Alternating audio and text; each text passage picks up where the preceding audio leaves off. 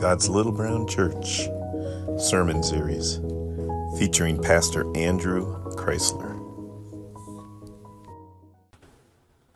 Praise the Lord. January 21st, 2024. If you saw the church bulletin or the church sign, you see the message is rejoice, which is the message from last week, because the wind chill was 10 below on Wednesday night, and I was not going to go out there and stand in the wind and change the sign. Mainly because when I took my gloves off, I was not going to be able to get my fingers to work well enough to move those letters off the sign anyway. The message this morning is grace to stand. We start with 1 Peter 5, beginning with verse 5. I did it again.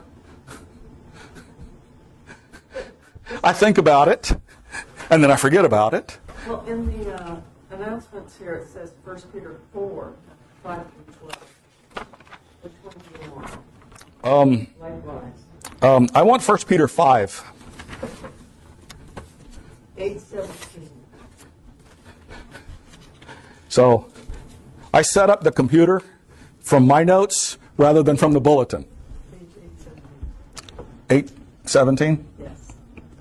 Page 817, if you're reading in the Pew Bible, 1 Peter 5, beginning with verse 5. Peter says, likewise, you younger, submit yourselves to the elder. Yes, all of you be submissive to one another, and be clothed with humility, for God resists the proud, but gives grace to the humble. Therefore, humble yourselves under the mighty hand of God, that he may exalt you in due time, casting all your care upon him, for he cares for you. Be sober, be vigilant, because your adversary, the devil, walks about like a roaring lion, seeking whom he may devour. Resist him steadfast in the faith, knowing that the same sufferings are experienced by your brotherhood in the world. But may the God of all grace, who has called us to his eternal glory by Christ Jesus, after you have suffered a while, perfect, establish, strengthen, and settle you. To him be the glory and dominion forever and ever. Amen. By Silvanus, our faithful brother, as I considered him, I have written to you, briefly, exhorting and testifying that this is the true grace of God in which you stand. Peter says we stand in grace, but he says part of that standing in grace is you're going to be going through things. But don't be surprised, because your brethren in the world go through things too. Whatever you face, know that you face it being protected with the hands of sovereign and almighty God. He starts this... Prior to verse 12, he had talked about wives being submissive to the husbands. But then he says, likewise, you younger people, submit yourselves unto your elders, and to all of you be submissive one to another, and be clothed in humility. As we interact with one another, there's going to be turmoil and going to be contention. But the problem with that is Scripture says only through pride comes contention. And we know that pride is a sin. As we rely upon ourselves, as we trust in our own abilities, as we trust in our own righteousness, as we trust in our own fill in the blank, rather than trusting God. Rather than being willing to say, this is how I see things and I might be wrong. Let's talk about this. Going through situations, coming from a position of humility and submission, knowing that we work for God. And God is the one who's able to work it out. But God is the one who gives us grace to stand in the midst of the turmoil. Grace to stand in the midst of conflict. He says, the devil's going about like a roaring lion, looking for those who can devour. He can devour. In the midst of the turmoil, the enemy is always there. God told Cain in the Garden of Eden, actually, right outside the Garden of Eden, because Adam and Eve have been kicked out because of their sin. Got to fix that. They're not in the Garden of Eden. But God told Cain, that sin lies at the door. But if you do right, you'll be rewarded. But there's always that possibility, and there's that thing that was willing to draw you away. The devil, going about like a roaring lion, is looking for opportunities to drag us away. But when we submit to God and trust in his grace, then God gives us the grace to stand. And it says, verse 10, but may the God of all grace, who has called us to his eternal glory by Christ Jesus, after you have suffered a while. It's like, wait a minute, why do I have to suffer a while? God, can't you just make it all go away? And he can. But how do we grow?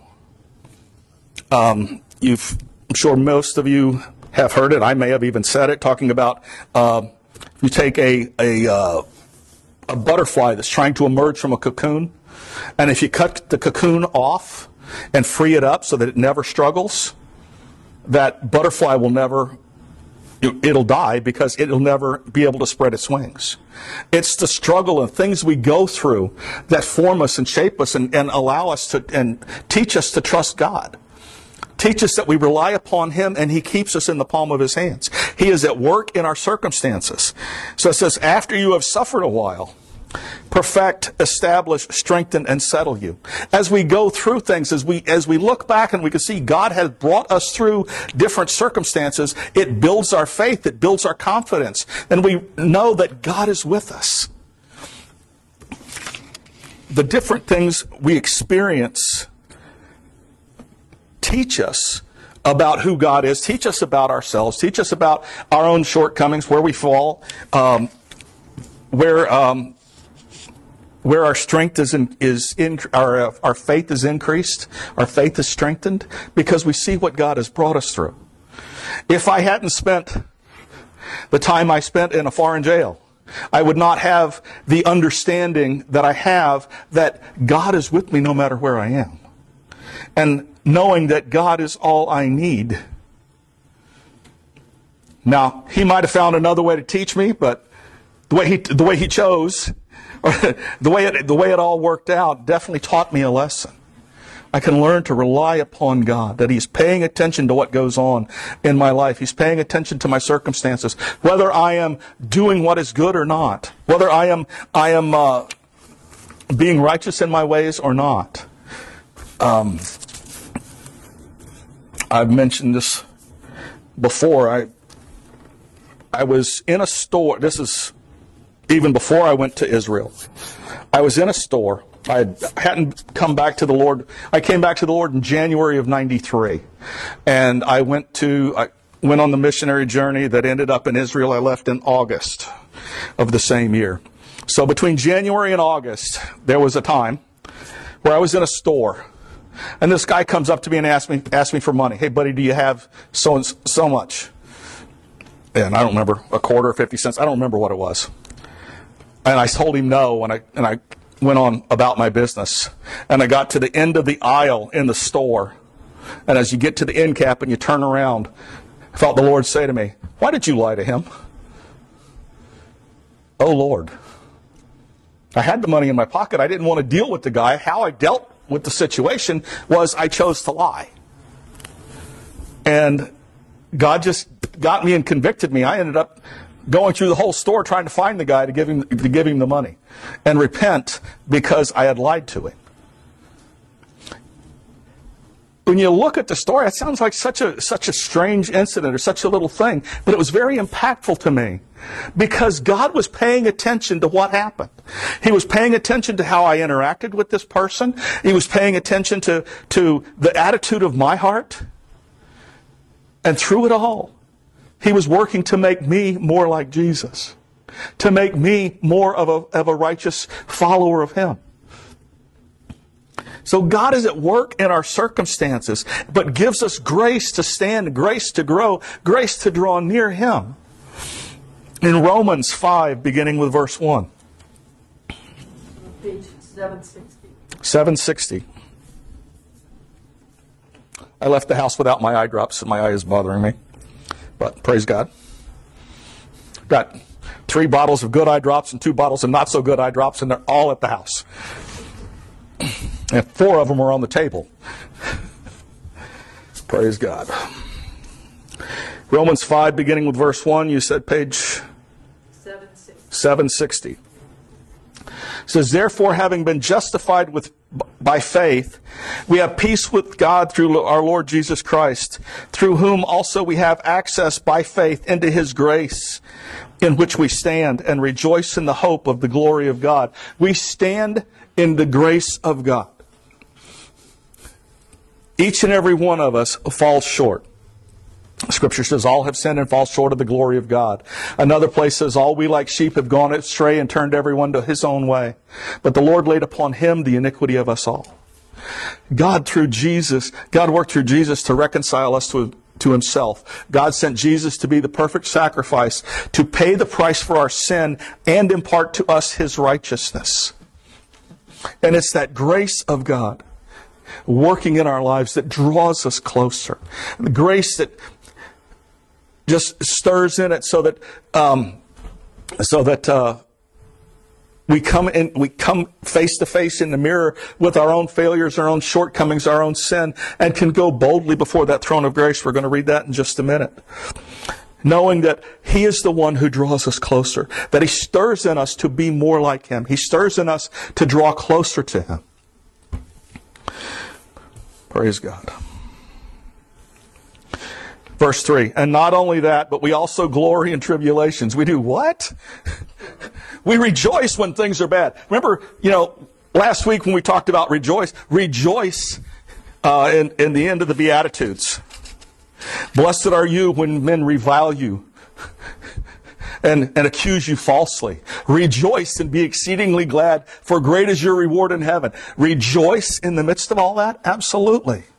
Because God is at work even in that. It's the perfecting. It's the refining of our faith. We've talked about how our faith is refined as gold and silver, and that gold and silver are refined by taking the ore and crushing it up, getting what rocks you can out of, and then putting it in a pot and turning on the heat.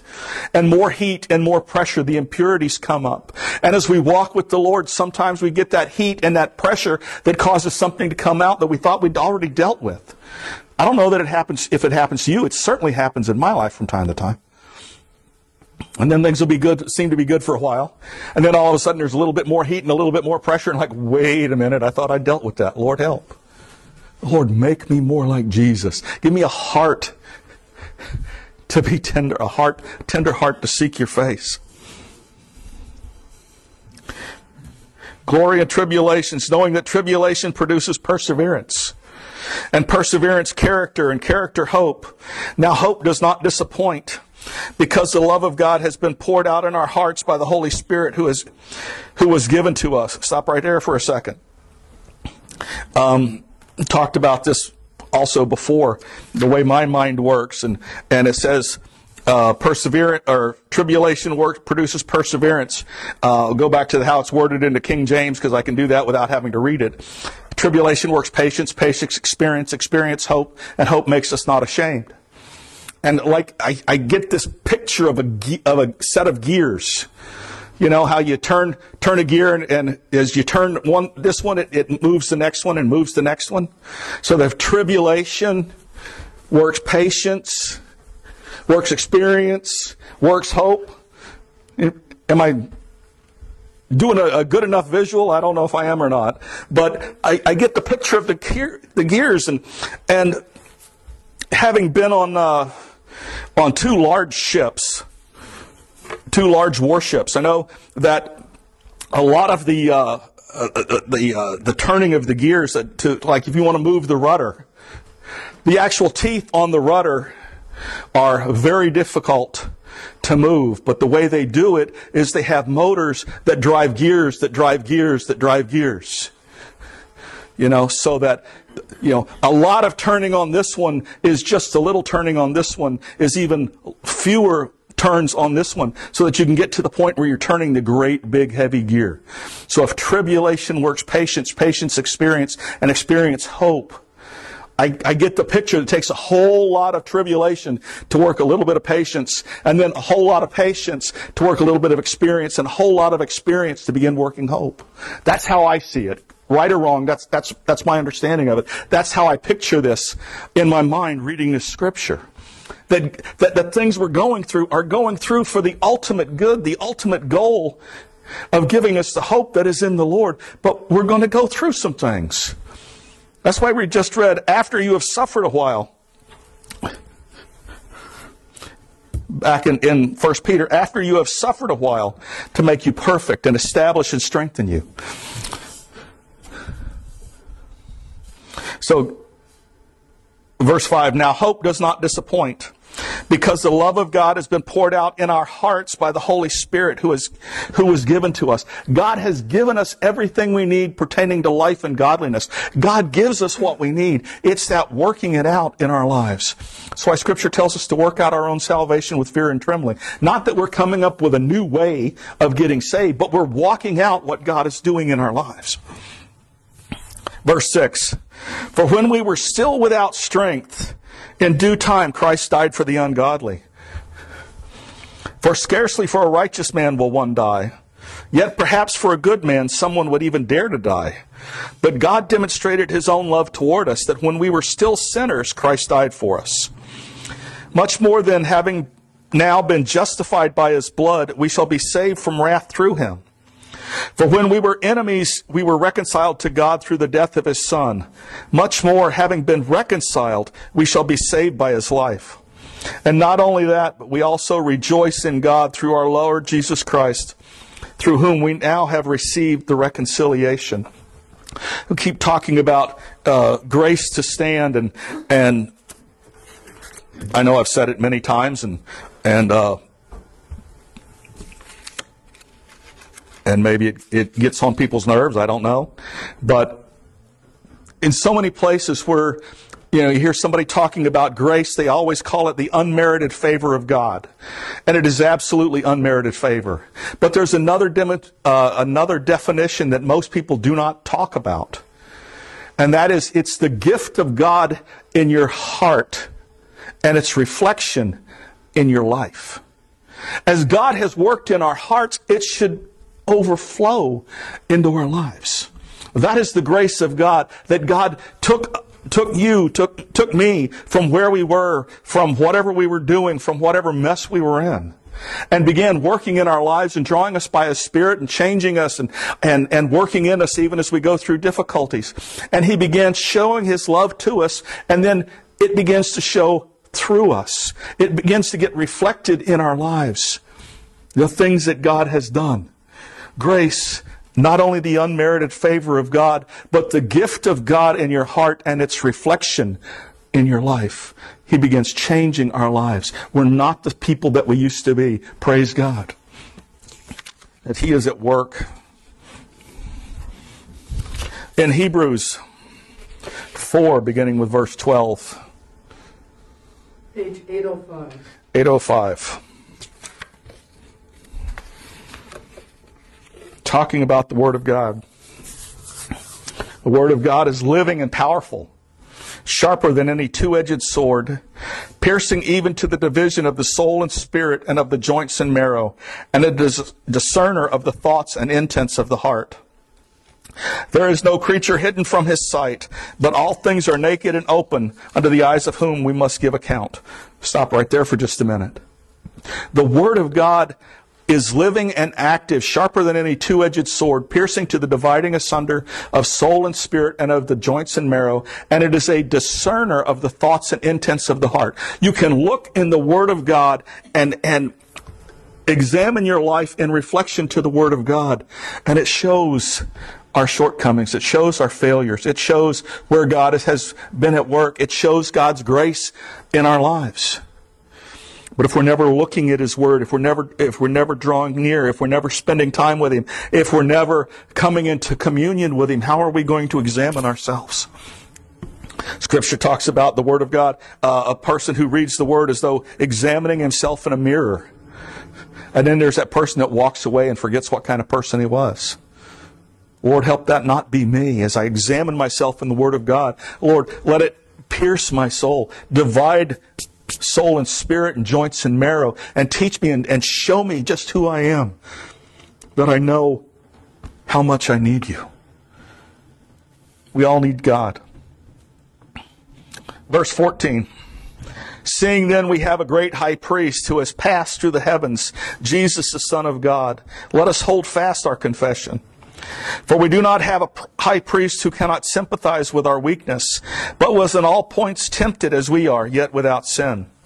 Let us therefore come boldly to the throne of grace, that we may obtain mercy and find grace to help in time of need. God's plan, God's desire is for us to draw close to Him.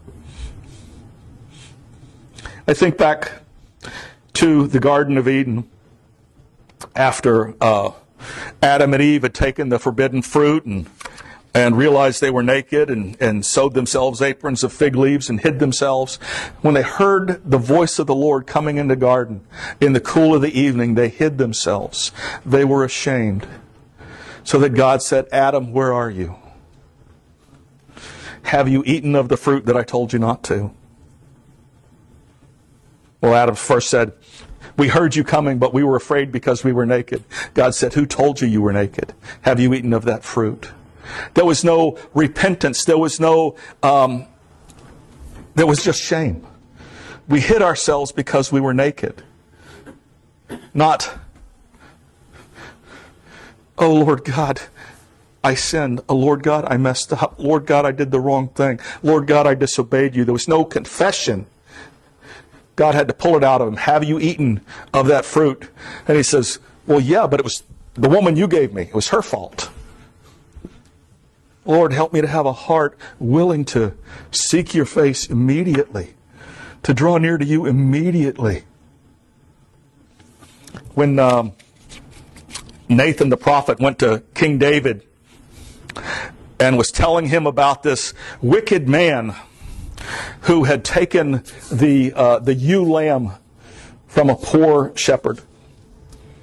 He just said the rich man had all he could handle, had plenty, but he took the ewe lamb that was precious to this one shepherd. And David's response was, that man should be put to death. And Nathan said, you are the man. Talking about Bathsheba, taking Bathsheba away from Uriah the Hittite. And David repented. David, when he was confronted, repented. And David's referred to as a man after God's own heart. Because he's, yes, I am wrong. He didn't try to say, well, it was somebody else's fault. He repented. Lord, help us to have a heart so open and so tender toward you that we're always ready to draw near and to run into your arms. Give us that grace.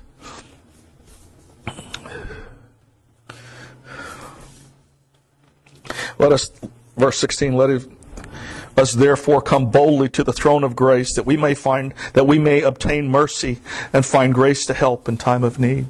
Lord, I need you to guide me and direct me.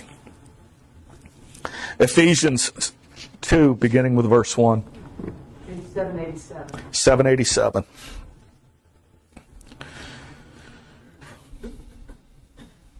Says, and you he made alive who were dead in trespasses and sins, in which you once walked according to the course of this world, according to the prince of the power of the air, the spirit who now works in the sons of disobedience, among whom we also once conducted ourselves in the lusts of the flesh, fulfilling the desires of the flesh and of the mind, and were by nature children of wrath, just as the others. Stop right there for just a second. God redeemed our lives from destruction. We were dead in trespasses and sins.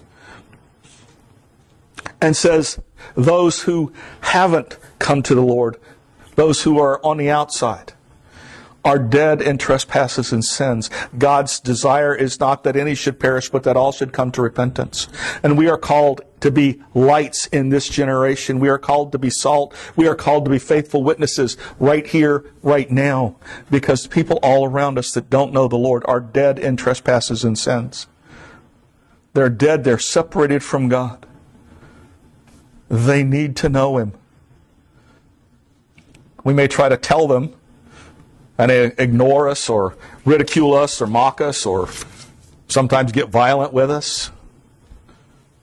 But if our heart is set to do the things that God has called us to do, trust that God will grant us the opportunity to be a light in somebody's life. Lord, help each and every one of us to be lights in the lives of the people around us. You have us here for a purpose. Let us be faithful witnesses.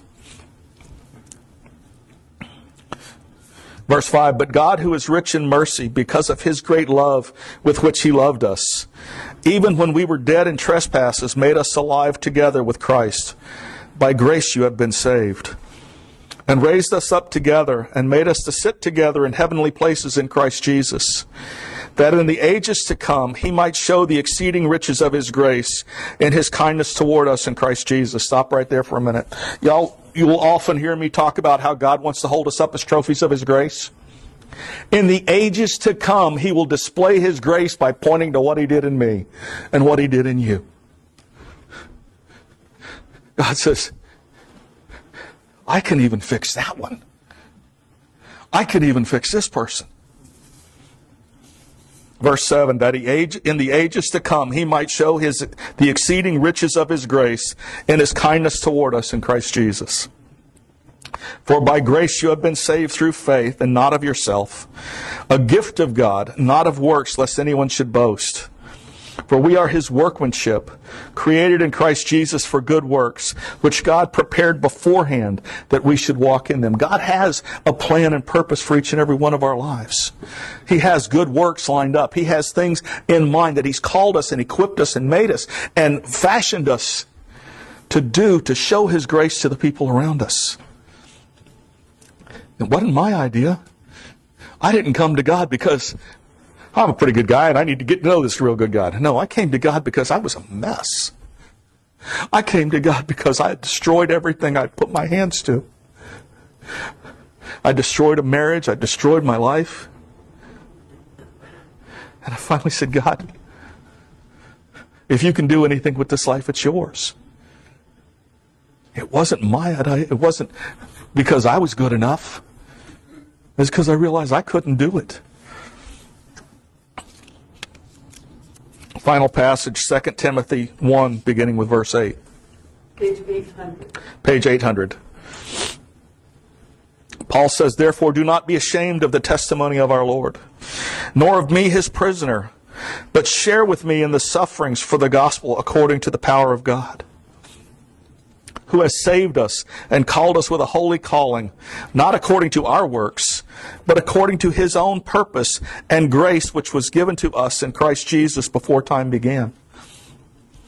The God who sees the end from the beginning, who knows what tomorrow holds, who knows our steps, who knows everything about us, had a plan and purpose and called us by his Holy Spirit.